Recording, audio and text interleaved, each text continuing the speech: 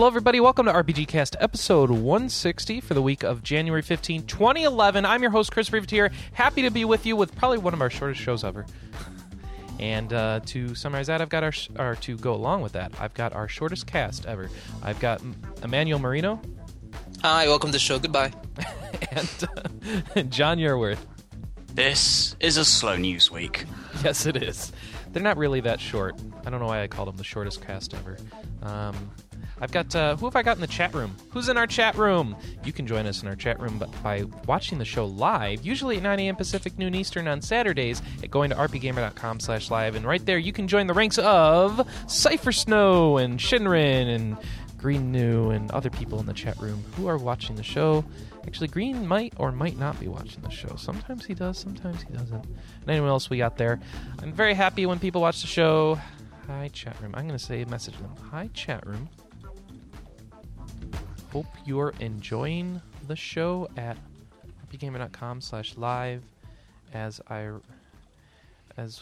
well as my attempts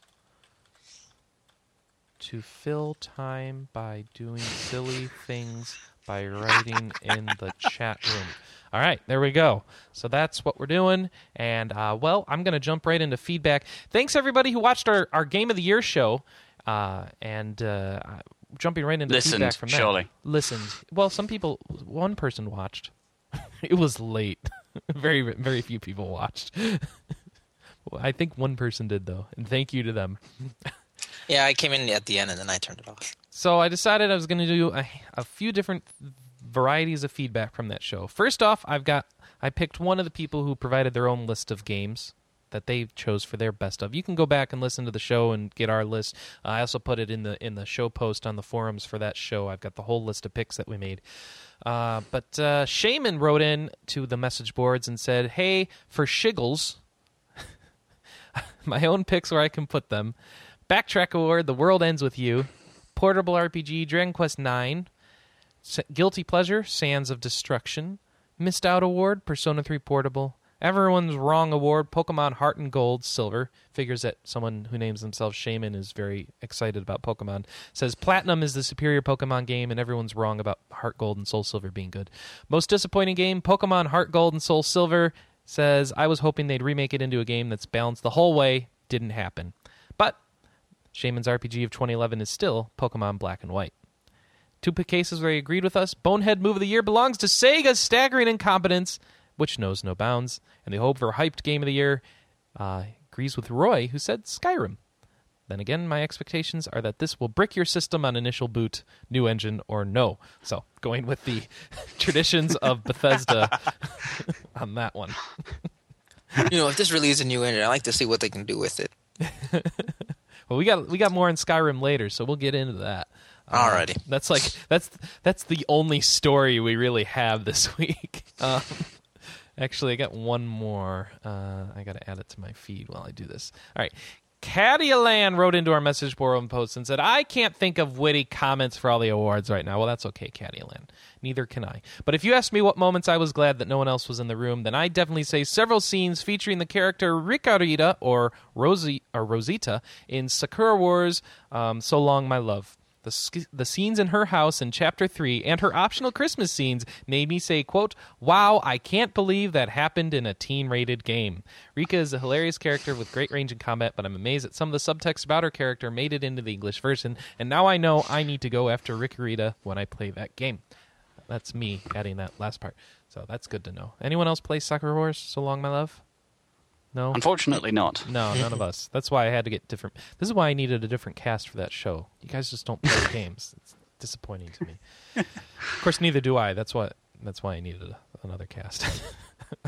Thanks again to Glenn, Roy, actually, wasn't Adrian, Michael for helping out with that. Yes, I was just John? thinking, wasn't the award for that one given to Mass Effect 2? For which one? The awkward scenes that you didn't want people to sit in the room for. Oh, the Mass Effect 2 sex scenes. Yeah, but they were so awkward. They really, really were. But I think the Dragon Age one was worse. Did you see those? Those are just weird. It's like Barbie dolls. When you were a kid, you made them pretend they were having sex. That's what it looks like. Yeah, I don't know what's up with that. I don't know. Wow, I'm sitting Manny, here you had an opening- interesting childhood. I'm sorry for Yeah, anyone it's who's called being an listening. American teen. I mean, not even American teen. An American idiot. Or whatever. All right, so no, can't think of witty comics. Blah blah blah blah blah blah blah. Master Chief says corrections as usual. 1, E7 has full 3D graphics and voice acting. I don't know when we said it didn't.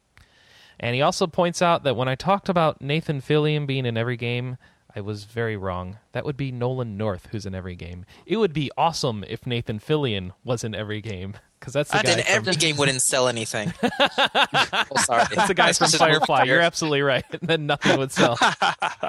Yeah, Nathan Fillion's the guy from Castle and Firefly. Nolan North is the voice actor who's in every single game, it seems. You wanna? There's actually he won the Northie. Which game won the Northie? Nolan North for his role in, wasn't it Assassin's Creed? I'm not sure. No, it was in. If you listen to Giant Bomb, Nolan North, there's a Nolan North award called the Northies. The Northies, and yeah. And a game wins for being the most Nolan Northie, and I think it was Mafia 2 because Nolan right, North because he plays- did all the little characters. So that's the only game where you can have Nolan North talking to Nolan North. That's right. He was just walking around in the street because he plays the pedestrians. So, how are you today? Oh, it was fine. How are you today? All right, and then one piece of feedback from show 159 from Zebek Kata said, "Oh, and Chris, I followed CES as well. What did you think of the Razer Switchblade? I can't see playing WoW in anything that small. And did you see the report about the iPad 2 mock-up one company had that was yanked off the floor real quick?" So, I did see that report. I didn't see that it was yanked off the floor. That's funny. Makes sense. You know, it's funny. Engadget just had some breaking news like today about the iPad 2 and the iPhone 5. What is it? And well, for one, it's apparently they're referencing the same sources that gave them a lot of accurate information on the Apple TV. So they seem pretty confident in what they're saying, and we won't be seeing like an iPad 2 until maybe April. Just switching to like a Qualcomm chipset. It won't have a USB port. It will have an SD card. And there should be the A5 chip in there, Apple's A5 chip. Okay. Then what about the iPhone 5? Apparently it's getting this summer on track. It's complete redesign of the handset. They're rethinking everything. And since it's going to be on apparently since it's on a Qualcomm chip, it should be... Oh, Robo-Manny! Seriously? Yeah, really bad Robo-Manny. Really? No, oh, Robo Everything, it's me. Yay, hold on, guys.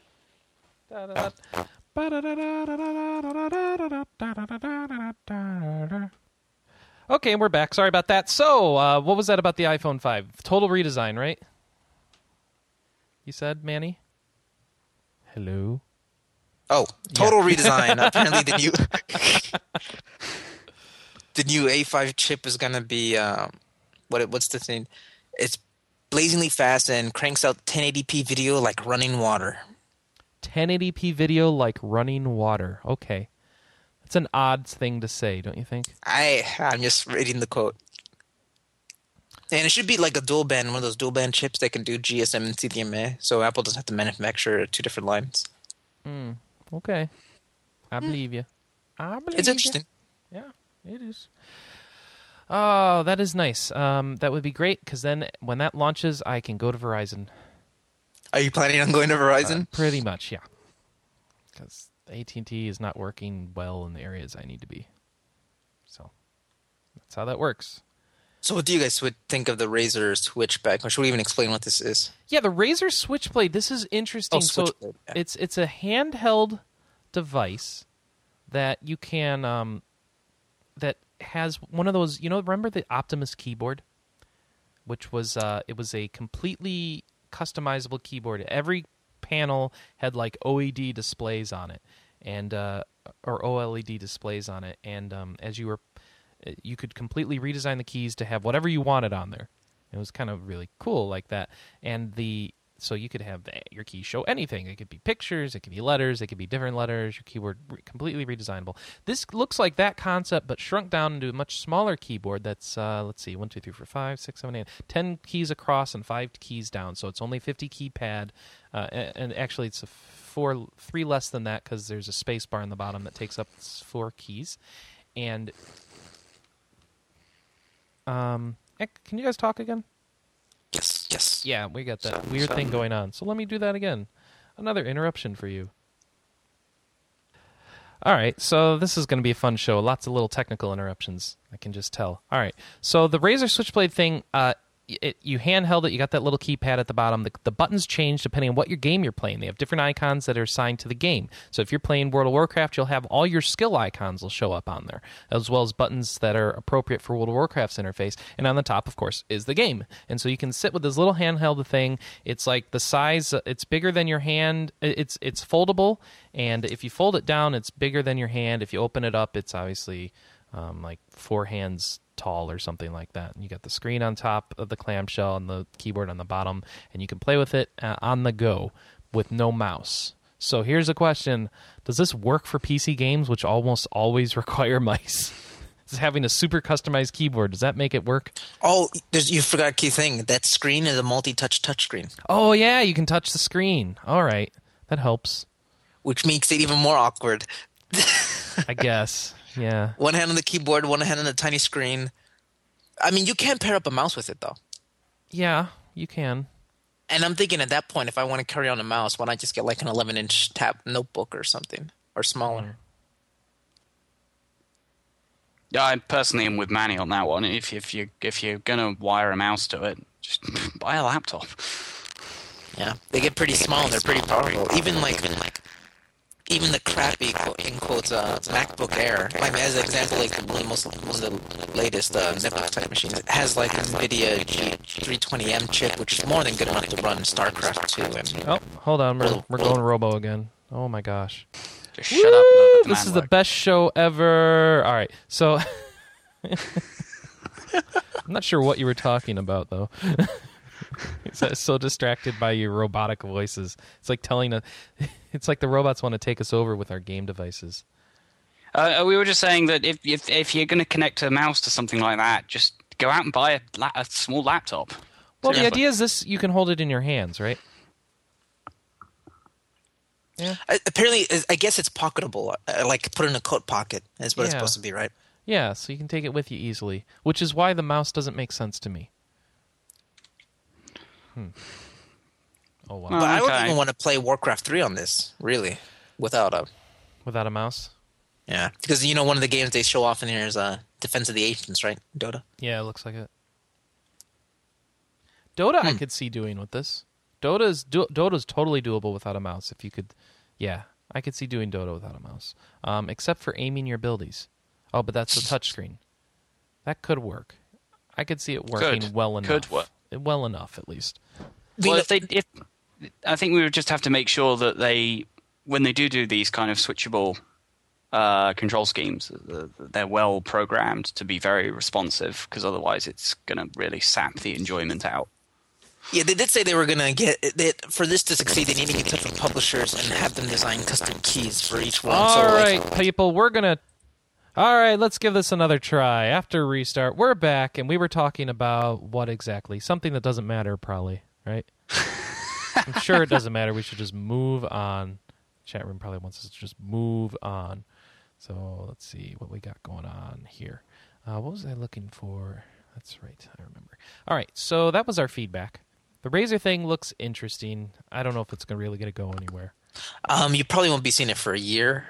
Oh, At this really? point, it really is just a concept stage. Oh, we got so long to go with that. Oh, but the funny thing is, I was just thinking is this is going to be running on a mobile chipset. It has to be, right? I don't know. Yeah, I think so. It could be a mobile NVIDIA chipset, like not a Tegra 2, but like a more powerful laptop one. It's like 7 inches. It had to be something pretty. Yeah, but it's 7 inches with a clamshell. So like you could have the graphics chip on the bottom side. The problem is the battery. So I guess you're right. It would have to be mobile if you're going to get any battery life.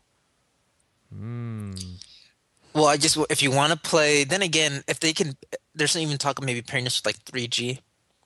So I guess this is your only way to play WoW on a bus. Realistically. I suppose so. Yeah. Well, I don't know. I don't know. I'm trying to get some stories for the 3DS in our lineup.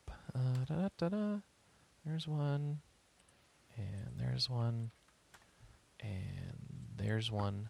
Because you know what, guys? It's time to start the news. Da da da da. I still need the news. The news. Let's see. Refresh my delicious page. There's the extra stories. Yay! All right. First off, I've got a wonderful site that likes to post a lot about RPGs called RPGamer.com. They put up a story this week. We put up a single story. Single story. We posted a YouTube video or some screenshots of something else, but a single news story out of the news part, at least. Probably had some columns up. Please go enjoy our wonderful columns. Ask Wheels is back. Go ask him some questions. Anyway, Dissidia Duodecim. Sorry, I forgot. You to love say it that right. name, don't you? Duodecim. I love his pronunciation of it in the video. That's what I love. They added Yuna. That's the new thing. Yuna will be in Duodecim, which, does that make sense? She's not much of a fighter, is she? I guess she's going to summon a lot of stuff, right? Yeah. Yeah, I guess if she summons. Let's see. She will function as a summoner rather than as a gunner. Yeah, I guess in 10-2 she could have participated. That'd be funny if you can unlock her 10-2 gunner stuff at some point. So she will summon Aeons out, and they will attack as a team. And you can Ixion and Shiv at the same time if you want, and so forth. Does this make you care about Duodecim? I already cared about Duodecim anyway. Oh, all right, good. I would care if it was made by a different company and had different characters. Oh, what company? Burn. You want a Tales of fighting game? That's already happened. Yeah. Really? It already happened. It just didn't get released outside Japan. Oh, okay. Tales of Versus. Ask Wheels. Wait. Tales of Versus? Yeah. What a grammatical mess. Dude, it's Japanese. The grammar's not supposed to make sense. It could be Tales Versus, but not Tales of Versus. What is that? Okay. Whatever. I don't care. All right. Moving on. Next one. So we talked about 10-2. What about the chance for a 13-2? Have you guys heard about this? No. Okay. That Square Enix registered a domain name? They registered a domain name. That's right. That's news in our industry. They registered a domain name. Final Fantasy 13-2. XIII-2, apparently. What did they do it? Specifically for Final Fantasy 13-2, the number 2, game.com. And was made by a company that was registered web domains for Square Enix in the past. And let's see, that's all we know. So they have a domain. Yay! So there could be a sequel coming. Isn't there an event in Japan, Square Enix event in Japan sometime soon? Yes, the delayed Fabula Nova Crystallis event that probably got renamed at some point. That's right. So do you guys see an announcement at this event for a 13-2? I don't even predict we'll see anything about Versus 13. Actually, I guess we will. That's kind of the point of the event, isn't it? Well, if they do it, it's stupid because everyone doesn't even believe they're going to get the Versus out soon. So why would you start announcing the next game now? But with a lot of people, I've been hearing people talk like Jeremy Parish saying it's of course they're going to make a 13-2. They spent so much money developing this engine. All they have to do is just drop in a new scenario, drop in new characters, but they try to make some of their money back. They're using that engine for Versus 13. They are using that engine. Or use it some more, right? Wasn't Crystal Tools also used for 14? Yeah, it's been used for a ton of stuff. I don't get that argument. They're using that engine. That's an empty argument. But sure, they could use it for all sorts of things. They could make Gears of War 3-2 if they wanted to, because they have that engine. Epic has that engine. Just because you have an engine doesn't mean you're gonna use it for a sequel. A Gears of War game created by Square Enix would be Square Enix is not going to do it, and I would play that game. I would play that game just to see the train wreck. Oh, it already exists. Isn't it called Jeez, what was that Dirge of Cerberus? No. Did you guys play that recent Japanese clone of? Oh, Vanquished. No, Vanquish is awesome. It's even more. It's really really bad. I can't remember bad. the name. Oh, a bad one. Oh, it's I don't know garbage. about a bad one. I don't know what you're I'll talking try to about. remember the name. You have to try and remember it. Yeah. You do that.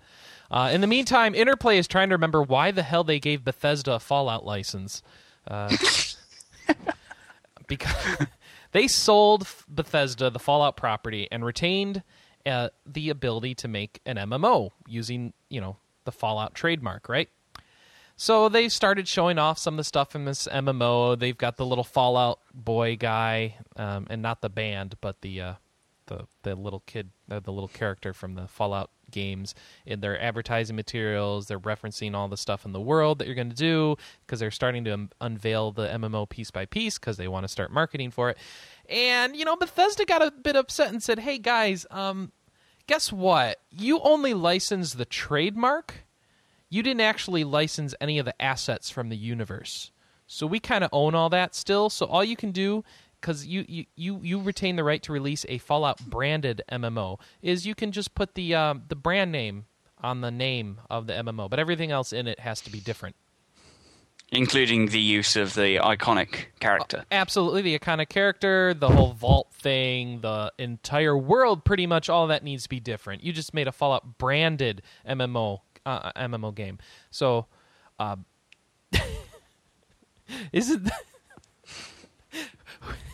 so the world of company lore is a complex one.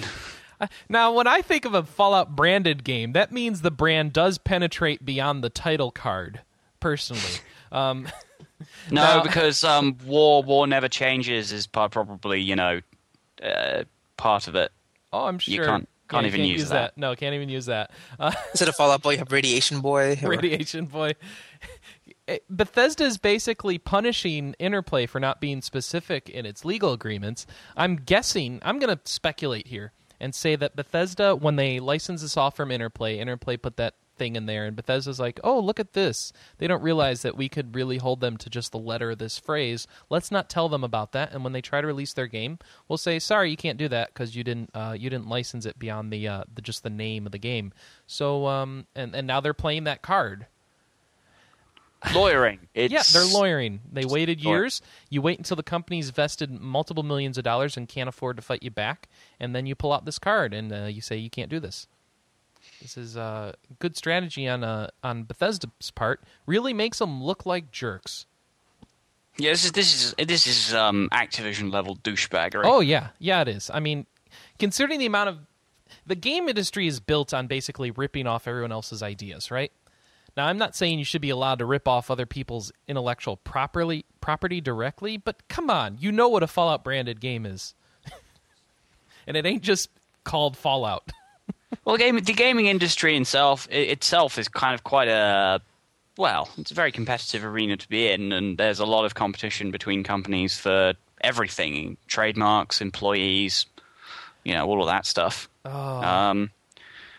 The amount that I think it's just the amount that simmers underneath the surface that most gamers just don't hear about is probably quite a lot, actually. Yeah, so now Interplay has to argue the party's intent at the time that it was signed to show that it was understood that this meant for more than just using the trademark name. Oh, my goodness. Lawyers, it goes crazy at this point. Good luck, Interplay. The sad part is they're going to fight for it. They're going to get the ability to release it. It'll suck anyway, so it won't matter. Someone's pessimistic. Yeah, I just don't have a lot of hope anymore for Interplay. I mean, what have they done lately? Apparently work on a Fallout MMO that they're really... Work on a Fallout quote-unquote branded MMO. It'll be like Doritos. There's not actually Master Chief inside the bag of Doritos. There just says Halo Doritos. This explains why I haven't seen much update on the Fallout MMO lately, because I guess it's all held up in court. Yeah, legal battles and all that. Oh, well. Bethesda's doing well, though. They just released a ton of information about Skyrim, the Elder Scrolls V. So who knows about all this stuff? Because this is a long list. What's important here? What did we learn? Do you think they'll include a note somewhere in Skyrim that says, yeah, we funded this game because we sued Interplay? The suit against Interplay, I don't think will be for damages. It'll be against not releasing the game. See, what they could have done is wait for the game to come out and make money, and then sue 'em for the money. Then it would have been, then they could have gotten damages. Yeah. But so what's going on with the Skyrim? Manny, do you know a lot about this? Not really, but NeoGAF does, and thankfully they summed it up for me. It's a long post. It is. They're changing a lot in this game. Apparently, the leveling's totally revamped. You don't pick any classes anymore. Ooh, okay. And every skill level contributes to your level up instead of just like having 7 major skills like in Oblivion. Can I still level skill by sneaking up on people who are asleep to level my stealth? Probably. Interesting. Oh, up to a level 50 soft cap. That's pretty cool. And apparently there's going to be some perks in here. Like Fallout 3 style perks. Does that mean that the Skyrim will eventually get something similar to Fallout's Bloody Mess? Oh, I hope not. I really didn't like that. Yeah. Every time you hit someone, they explode. Please, no. You have to look for their tiny little chunks so you can loot them? No. I remember that. Yeah, so the thing weird. is, though, is the setting now allows it to happen magically. You can just tap a guy in the head with a wand and he just kind of explodes into something. Maybe into a sheep. Cinnamon toast. That's what I want. Cinnamon toast. You want your enemies to explode into cinnamon toast. That's right. I'm hungry. Here's some basic stuff. Apparently, improved faces, which is very important. That's like the most important feature. It has randomly generated quests to keep you playing, 10 races to choose from at start. Let me see. Apparently 5 major cities, I'm thinking. Wait. Here's an important one. Beards. They added beards. Yeah, in Oblivion, all you had were shadows. Oh, I see. Heavy shadow. Oh, boy. Dual wielding, inheritance. Oh, great. When you kill a shopkeeper, his or her family member will inherit the shop and will be angry about you, but still give you missions. No, eventually. I guess you have to prove your worth to them. I hope so. Hey, sorry I killed your dad. Here's those alchemy ingredients you wanted. I'm sorry. I killed your dad. What do you mean? I now need to go and collect 10 bear asses to redeem the family name. Ooh, here you go. So the game keeps track of all the stuff you've done, and so when you go into a new town, someone might approach you and ask you to save her daughter from kidnappers, and the game will look at the nearby dungeons you've explored and set a mission in a place you've never been to, and designate opponents that are appropriately matched to your strengths and weaknesses. Now that's clever, although I can imagine that's a programming nightmare. Yeah, probably. I expect bugs. If you're going to set up a system that complicated, yeah, okay, when it works, and it will work, otherwise that would kind of suggest that they don't do any QA at all. It'll probably look really good, but it just somehow feels that the system that complicated is just going to be one of those things that will be prone to failure at times. I don't know. It isn't that hard. Just you've been in these dungeons, but we don't want to set this particular quest too far away and make you go across the map. So you've been in this one the least recently. So we'll set it in here really quickly. Go run through really fast. Maybe I just don't have much faith in Bethesda. It's funny. I mean, people like to beat up Bethesda, but to be fair, the reason why it's so buggy is because they are trying so much.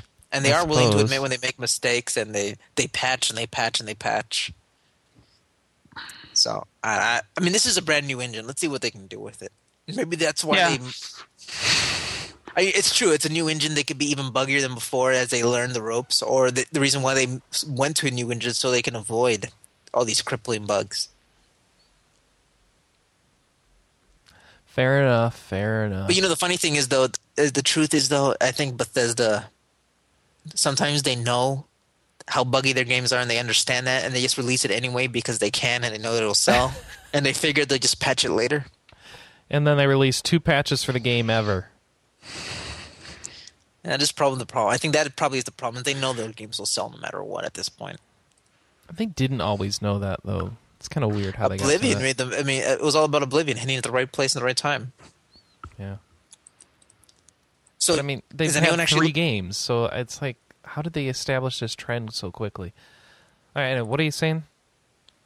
I think it was maybe all the DLC. Yeah. That really reaffirmed it. Was the Game of the DLC Year all buggy editions. too?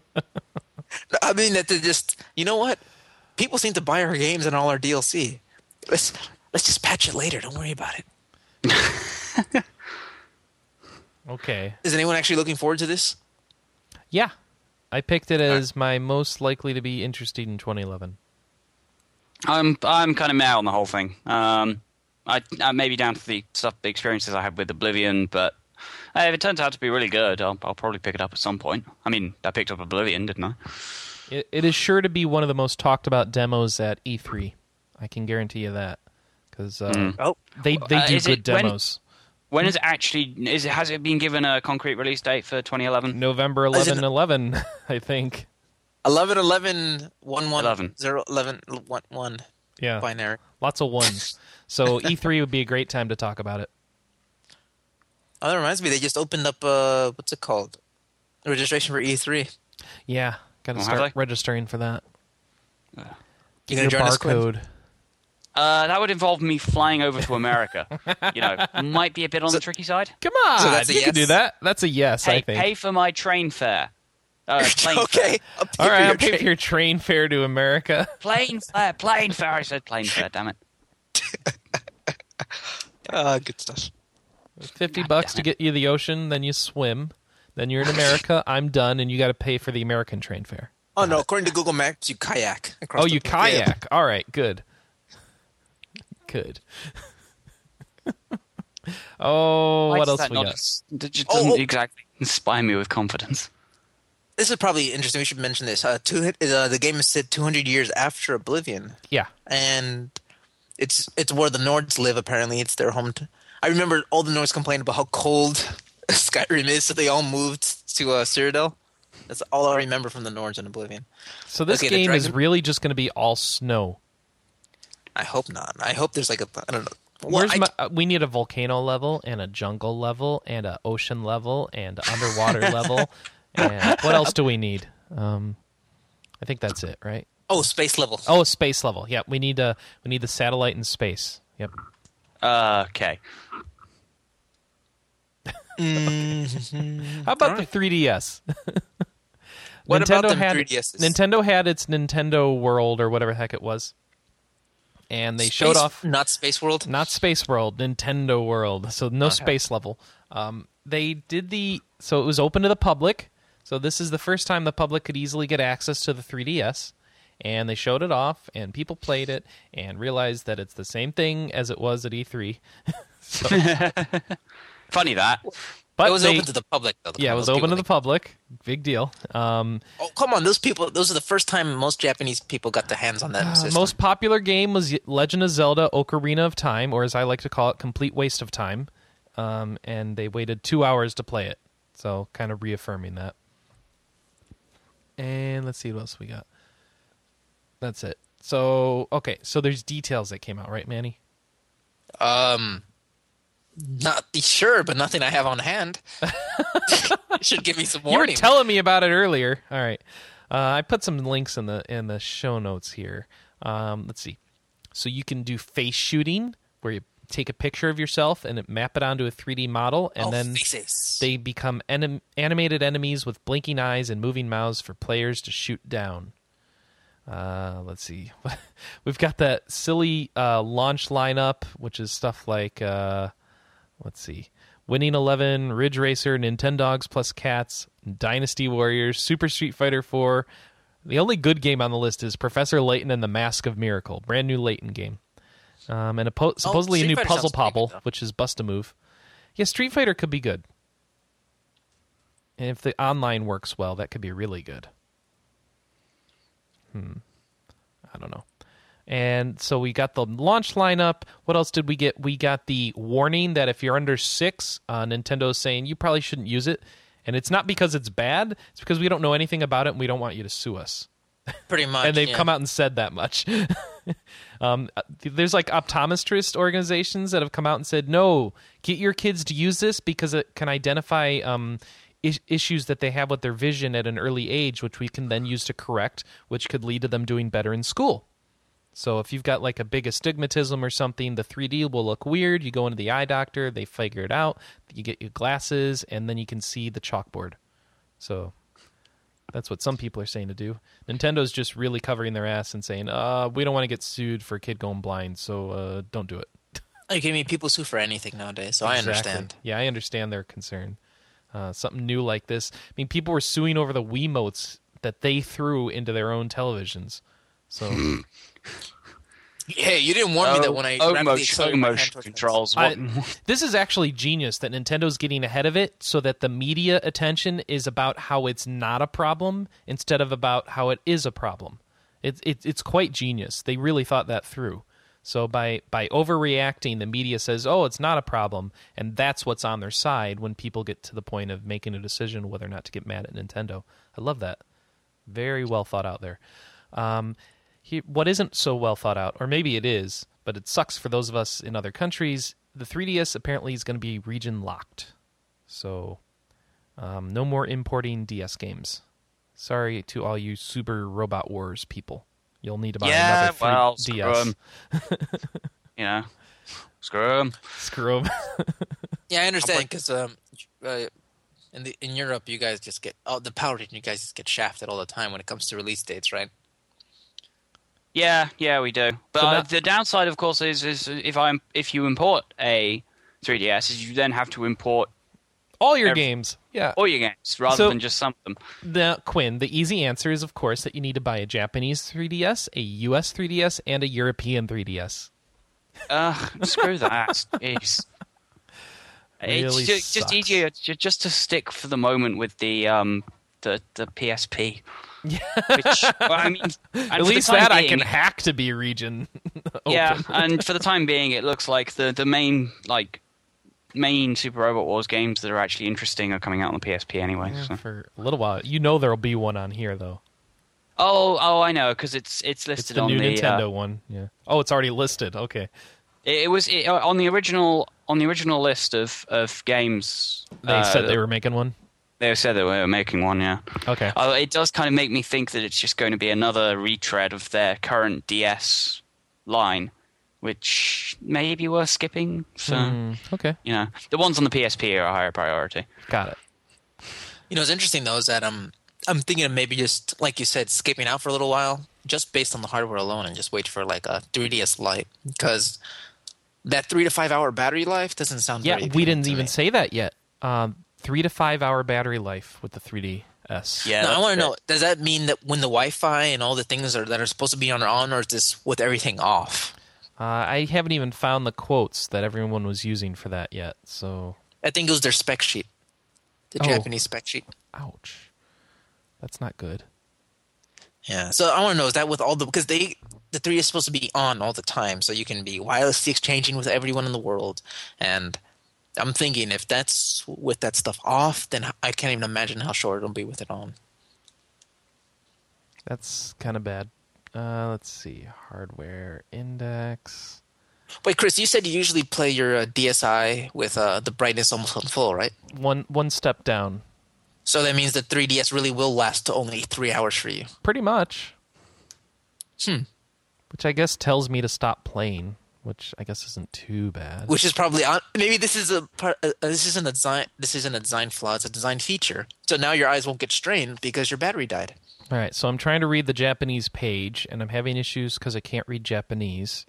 But I found the spec sheet where they have. Oh, I should use Google Translate. Where I'm open this in Chrome, and it'll just. Oh, this could be hilarious.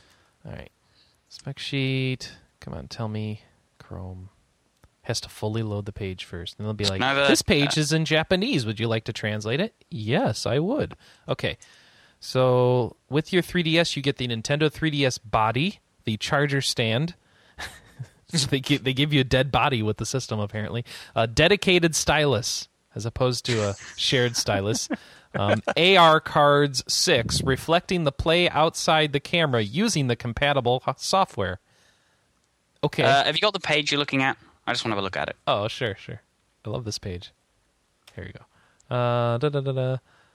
On-screen 3D images with the naked eye can enjoy.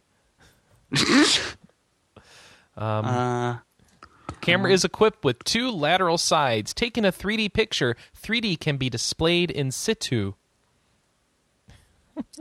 I will All right, say let's look this, for the though. battery length. Hold on. The 3DS has an ugly box. It has some really ugly box art. Yeah. Miscellaneous. Battery life. Approximately 3 hours, 30 minutes. 30 minutes, yeah. Just got That's down there all myself. it says. Oh, okay. Nintendo 3DS, approximately 3 hours to 5 hours if you play soft. Nintendo DS, when you play our games, for about 5 hours to 8 hours. What? All right, I'm going to interpret that meaning 3DS games last 3 to 5 hours, DS games last 5 to 8. Oh, yeah, that is right. 5 to 8 hours for DS games and 3 to 5 for 3DS games. The battery life does the 3DS varies. have like a switch, like an actual hardware switch for switching off something like the Wi-Fi, or is it? Yes, I think it does. Oh, because I noticed it was with my a mild tangent, but I was having a lot of battery troubles recently with my iPod Touch, and originally I'd have the battery last less than a day if I just left it in my pocket on sort of standby. Once I stuffed it into airplane mode, switched the Wi-Fi off. I don't think I've actually charged it in about a week, and it's still going. So I just wonder if you, since I can't imagine there being, like an overwhelming need to remain like constantly wired into Wi-Fi on the 3DS. Maybe you could Well, spend that's kind of what they're saying there is. Oh, as in 3 to 5 hours with the Wi-Fi switch off. No. I think, Manny, didn't they say that there was a lot of reason to have your thing on Wi-Fi for this, that they're doing the tag and all that stuff? They want you to have it on all the time because even when you're at home, it's going to be downloading stuff or updating your screen scores. When you're walking around, you got to have your stats score. Yeah, they want you to, that's why they give you the charger stand, so they want you to leave it in the charger stand when you're not playing it.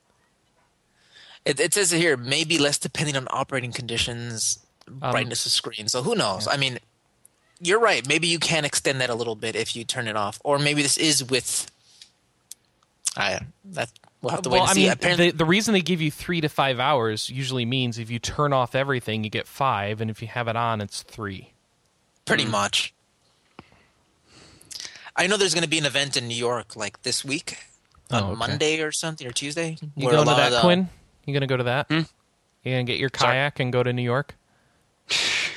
Yeah, sure. I'll just kayak across the Atlantic Ocean. I like this one. This one, it couldn't translate. It says Gemuka do Sudoto.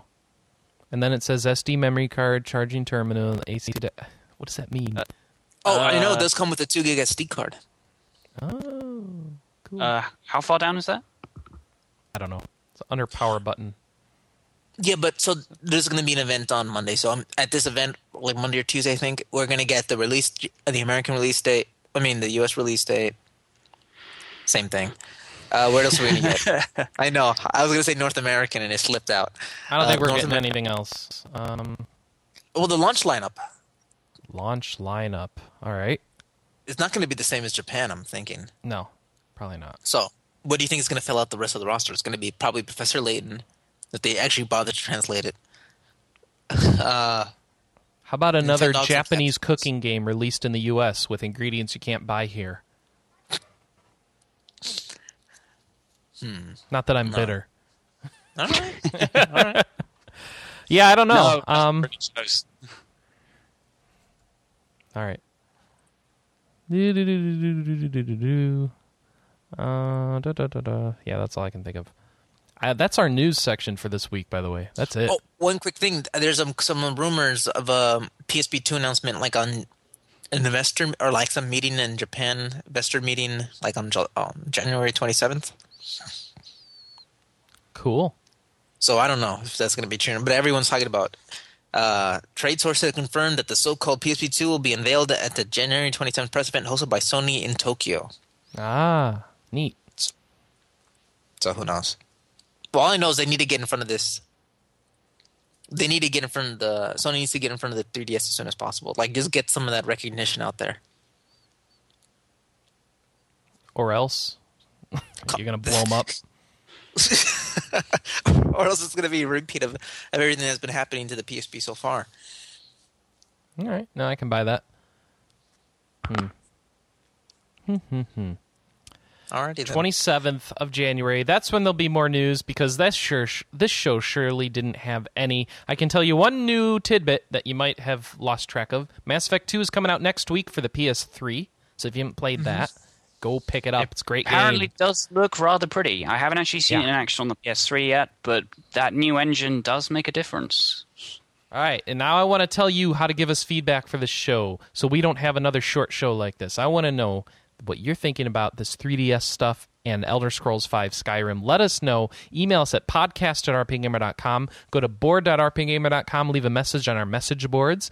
Or call us at 608-729-4098. Leave a voicemail. We'll play it right here on the show. We'd love to hear what you have to think.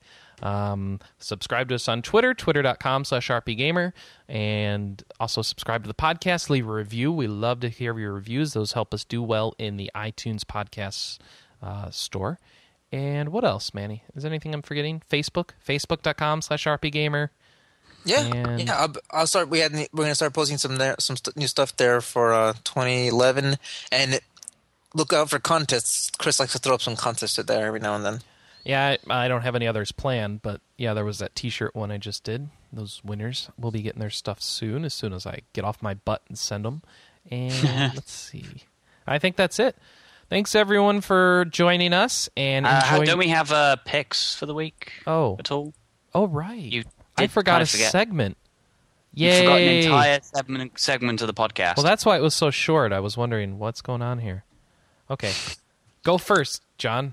What's your pick? Well, actually, got a couple, as usual. I've been playing Bioshock 2 since, I'm behind the curve on just about everything.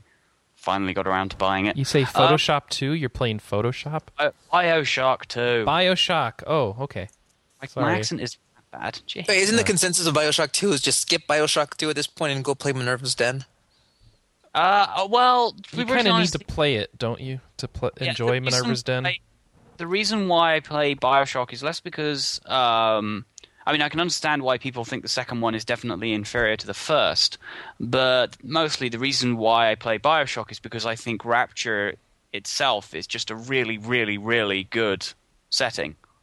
The story doesn't... I don't actually mind the story as much as the fact that I just really, really like the world setting. It's kind of like, okay, 2 story may not be as good as the first one, but I don't care because I'm admiring the rustic architecture.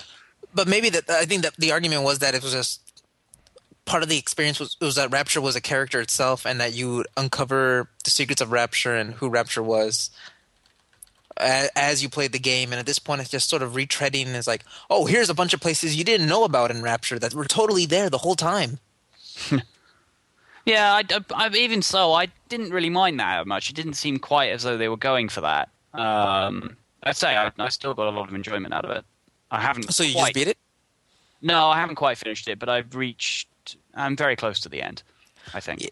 Go play Minerva's Den. Apparently, it's a much tighter, more condensed package. I think Minerva's Den has either only just been released for PC or something. Really? Oh, it's out. Yeah, Minerva's Den was delayed for ages. Well, go get it. Well, I would, but money.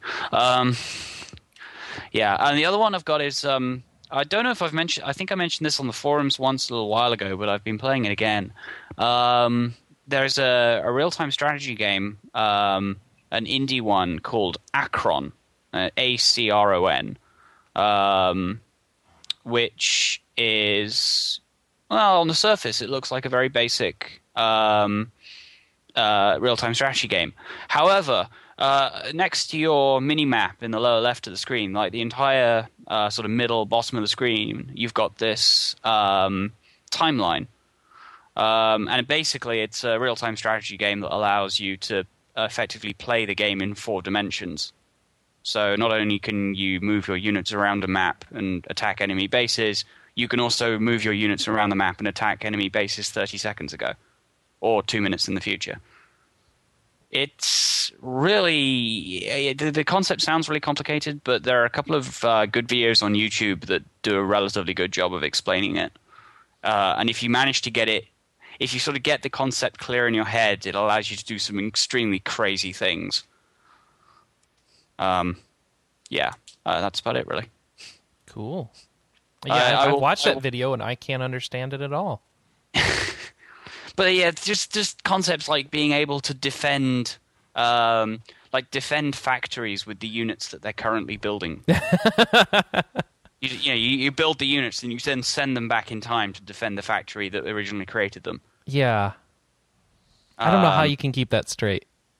Well, the sort of the time map in the middle gives you quite a good. It gives you like big warnings when anything travels in time, when anything is attacked, whenever units are created. It creates like a player-specific color mark on the timeline. But I mean, it's time travel, right? So you could get through a battle and you're okay, and then your opponent sends stuff back in time to that same battle, and you have to go play it again. Well, basically, what happens is there is on the timeline. There's this kind of like gray area, which is basically once things have kind of gone into that gray area, those events are now fixed in time. You can't travel into that period. Well, what's up with that? How is it a time travel RTS then? It's not. Time travel should be. There's no gray areas in time travel. What we can time travel 15 minutes ago and that's it. Usually it's in order to make you have to try and find a balancing point between making a game where time travel is an integral element and making sure that the game is still fun to play. So there has to be a degree of, otherwise you, as you would describe, if you could sort of travel backwards in time all the time, you would effectively refight the same fight repeatedly. Yeah. Something has to be established in stone at some point, effectively.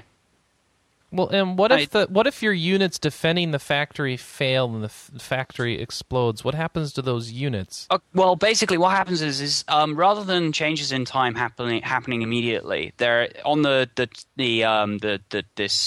time thing, there are these waves that carry changes into the future. Okay. So basically, it's got this system where you've got this the units. If the factory explodes, then the units would cease to exist, but then you end up into this grandfather loop, as you do in time travel. However, whichever one goes into the grey area first is the one that then becomes fixed in time. So either the units live or the factory lives. You don't get both. It is possible with some very creative use of the system to effectively create time clone units and then actually keep them using some quite interesting exploitative properties of that grey area I mentioned. So it's a very interesting concept, and I think it can do quite well. I just think that the guy responsible for creating it needs to make sure that he does a lot of explaining and that the tutorial is very thorough. So, yeah. Interesting, probably worth a look for any real-time strategy fans. Very cool. And it's out now? Is it free? Or how much does it cost? Basically, the way the system that they've got at the moment is pre-ordering it gives you access to the alpha builds of the game. Oh, so it's like Minecraft. Yeah. Okay. I don't know if a concrete release date has been set, but it is supposed to be out sometime this year. All right. But it's a very small team working on it. So What's it called again? Acron. Acron. All right. No H, huh? Not to be confused with the game that's got an H in it. It's a completely different game. All right. Sounds good. Manny, what do you got for me? Well, what's it called? Dead Space 2 is like, a week or two away from release? Mm-hmm. Which means every podcast everywhere is going to spoil Dead Space 1 for me unless I actually get around to playing it. Ah, okay. So I started some Dead Space 1 finally. I got forced into playing that game. Forced into. I like that. Well, you know how it is. It's just like, right now there's like the tease, I've been playing Dead Space 2, but I can't talk about it yet. All right, so for an RP gamer, is it a good game to play, or is it just a standard third-person shooter? or first or Not whatever it standard is? first-person shooter at all. It's like sort of survival horror-y. Sort of like sort of feels like a. I know, old news. It just feels like a better version of maybe Resident Evil 5 or Resident Evil 4. Mm-hmm. So if you ever played those, No, have you ever played Dead Space at all, or No. don't care? I haven't played No. it. I was interested in it. But I bought it on Steam, cheap. And then never played it. Yeah, I just got it a couple weeks ago. Yeah, it's. Go ahead. Sorry, I was going to say I personally haven't played it, but I get a great deal of amusement and entertainment by watching my housemates play it. Yeah, it's a very cinematic game, and it's easily one of those games you could just play with another person and have them watch, and it still be interesting. Is that what you're doing? No, I'm playing through it all by myself, but I can easily imagine. Like, there's some moments where I feel more like a spectator than I act the actual player. Because there's always something like running across your screen or something in the shadow, or you hear a noise behind you and you look around really quickly. And I'm always find myself sort of framing each moment as if it was like a movie shot, a movie scene. Just so to make sure I have like the best view. It's not so like I can play out if this was a movie in my head. I just sort of do that naturally so I can have the best view possible of what's about to happen. And it just so happens that's like the most cinematic experience and way to play it. So yeah, it's actually a lot of fun. It's pretty interesting. It's a pretty quick play. You could probably get through it like in maybe like 10 hours or so, Chris. Okay. If you wanted to. And plus, I mean, you're going to be hearing all about how much better Dead Space 2 is than Dead Space 1, and how Dead Space 2, you know that one scene in Dead Space 1 where this and this and this happened? Well, that doesn't happen anymore. So because the demo for Dead Space 2 does a pretty decent job of just basically spoiling the entire plot of Dead Space 1. Everything, all of the plot twists. So The what for Dead Space 2 does it? the demo for it. Oh, okay. There's a demo for it out on PSN. Got it.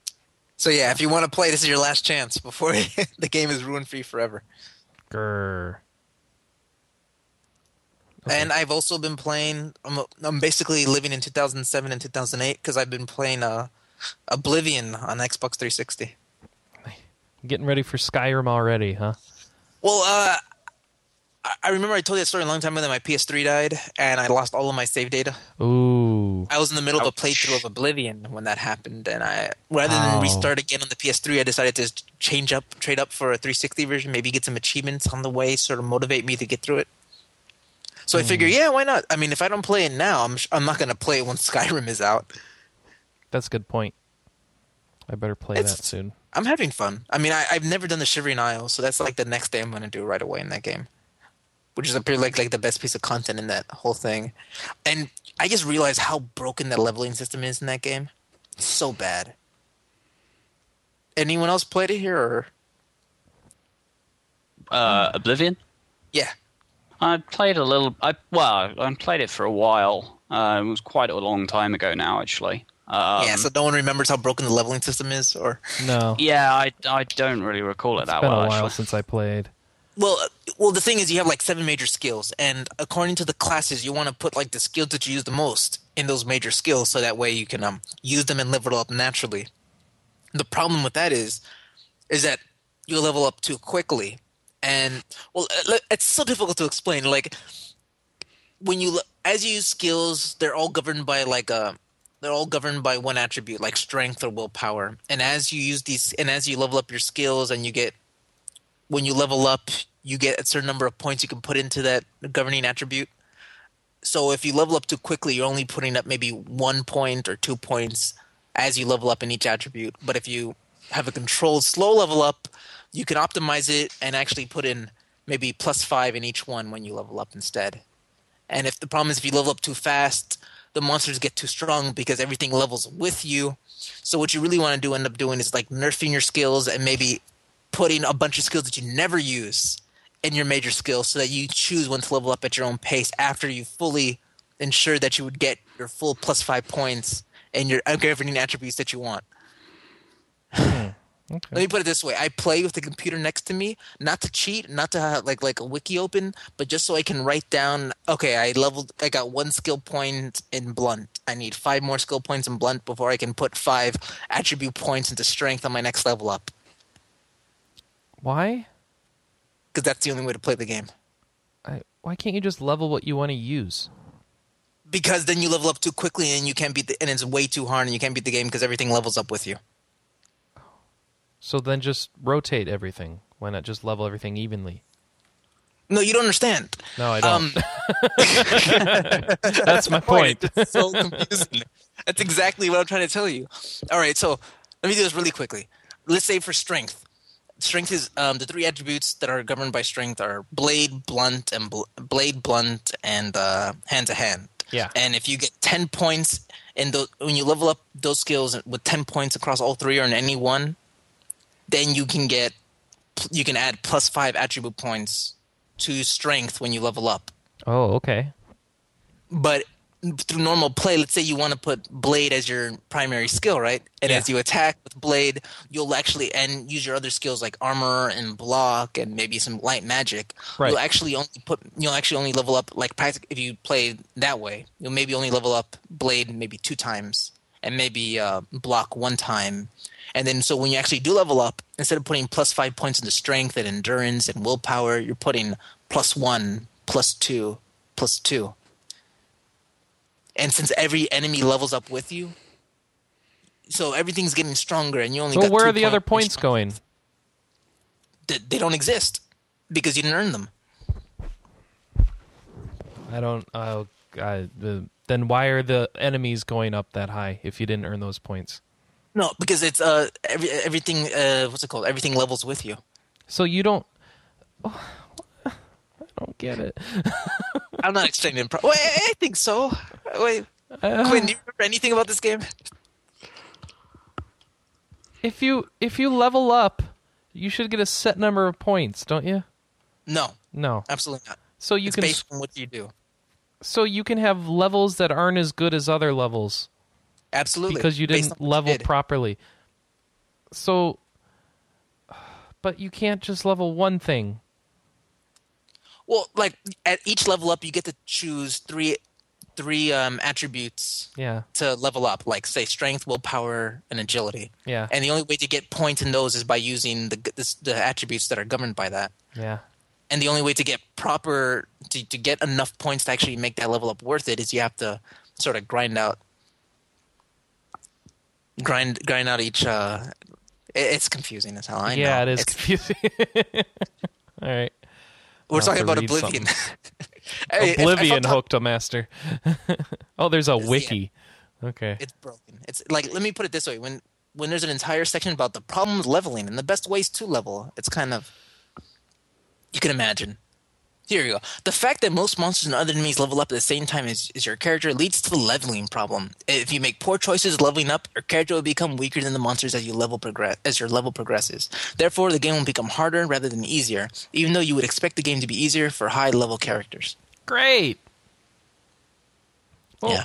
But don't leveling these skills give you experience that brings the level faster? Confusing. I know. It's confusing. So confusing. Well, how does your level go up then? What is your level governed by? By your major skills. As you get like 20 skill points in your major skills, then you level up. So you need to get skill points in your minor skills so that you can get a bonus when your major skills go up. Pretty much. Okay. That makes more sense, kind of. Kind of. I know. I explained it in a confusing way because that's what I'm keeping track of right now, is making sure I have +1 in this. I leveled up armor 5 times. That means I can get a +3 bonus. And endurance, now I need to level up something like block maybe 5 more times before I can get a +5 bonus in endurance. Wow. It's broken, I know. Can you level up multiple attributes in each level or no? Multiple attributes. So can I level my agility and my endurance? You can pick 3. +5? Oh. Okay. At each level up. Okay, whatever. I don't get it. That's complicated. It is. Hey, I've got a very easy pick for you guys. For me, do go on. StarCraft. That's all I did was watch StarCraft this week. GSL getting really good. The S rank matches are really good, and the season is only $10 for the season this time instead of 20, so it's half price. The stream is better. This season of GSL, which you can find at gomtv.net, gomtv.net. Inexpensive. hours and hours and hours of fun StarCraft 2 entertainment.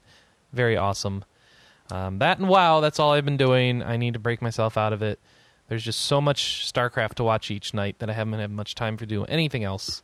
Just get 2 monitors. Watch StarCraft on one and play WoW on the other. You can't focus on StarCraft while you're playing something else. You won't see what happened and what the players did. Then just, pause and rewind it a bit, Well, yeah, I've tried that. It doesn't work that well. Multitask. You can't do a dungeon in WoW and pay attention to a bunker rush. Those two things don't go together. I've tried it. Doesn't work. I've done so poorly in dungeons while trying to do that. I've been kicked out of the dungeons. So I did try it. You have to pay attention to the dungeons you're in. You could do like gathering herbs and stuff in WoW at the same time. Go mine. Yeah, or mine. Yep. Or archaeology. Is that how you got? Yeah, that's how I got to archaeology. Yeah, that is how I did it. Very easy to do while watching StarCraft. Oh, and that's all I got. So I'm going to leave you guys now, and you guys just entertain the audience. Bye. No, leave everybody. This has been a interesting show this week with no news, and I'm sorry. Next week will be better. I'm sure we'll have more news. Don't you think? Well, I still think we put a reasonably good show together. You're right. Damn it! You better have liked it, and you better go in the forums and tell us how much you liked it or hated it. So tell me how crappy Oblivion's leveling system is. Yeah, maybe somebody out there can explain Oblivion's. No, you know what? Don't bother. Okay, I'll read you this get to raise wiki 3 page. attribute points up to 5 will you points stop each. it? Stop it. You know what else I'm trying to understand at the same time? I got an email from Microsoft saying, "Hey, you haven't earned any Xbox Live rewards yet. Why haven't you done it? It's so easy." And they give me a list. I can't do anything on the list. It's like most of the rewards come from renewing your Xbox Live membership. That's half the items on this list. Let me rant about this a bit. I think they tricked a lot of people because yeah. What they did recently is they had like a bunch of sales. Like, hey, you know how we're raising the price to $60? Yeah. Well, you can buy it right now, and maybe save like $20 to $30. That's what I did. But we're going to get you an auto renewal. And you think to yourself, yeah, that's okay. I can always turn off auto renewal later, right? Yeah. It's just right there. They removed auto renewal from the website and from the Xbox interface. So the only way to remove auto renewal, so you won't get charged $60 next year and the year after that and the year after that, is to sit down and call Microsoft for like 20 to 30 minutes. Oh, fun. I thought that was already the case, actually. No, you could do it from the website before. Then they removed it. Just after the new update, it's like, let's get rid of that so hopefully people forget. You know, people hate calling customer service. I'm going to tweet to at the vowel. Can you restore the option to turn off auto renew of your Xbox Live Gold subscription to the web site, please? That will fix it. I tweeted the guy. They're going to say, right? Well, due to security reasons, mainly, we want your money. We can't do that. You're going to have to call us. And when you talk to one of our representatives in India and get frustrated, it's not our problem. Well, I don't want to hear him on his podcast saying, well, we haven't gotten much bad feedback about it, so I want to make sure he gets the bad feedback, so he can't say that. There you go. I'm going to send one to him. Yeah. I don't know. That's all we've got is bad feedback. Oh. All right. Well, I'm going to go figure out how to unsubscribe from Xbox Live. I hope you guys have fun playing whatever you're playing in these few weeks we've got to catch up before games start coming out again. How long do we have? 2 weeks. Gamer. 2 weeks? And then what is it? What hits? Dead Space 2 is the first. Dead Space 2. Oh, I meant for RPGs. 2 months. 2 Worlds 2. Yeah, I guess you got till February. February is when stuff starts hitting hard, and then March is Dragon Age 2. So enjoy these weeks to catch up on all those games you're behind on, and we will see you next week. Goodbye, everybody. Bye. Okay, so Quinn, it's a +3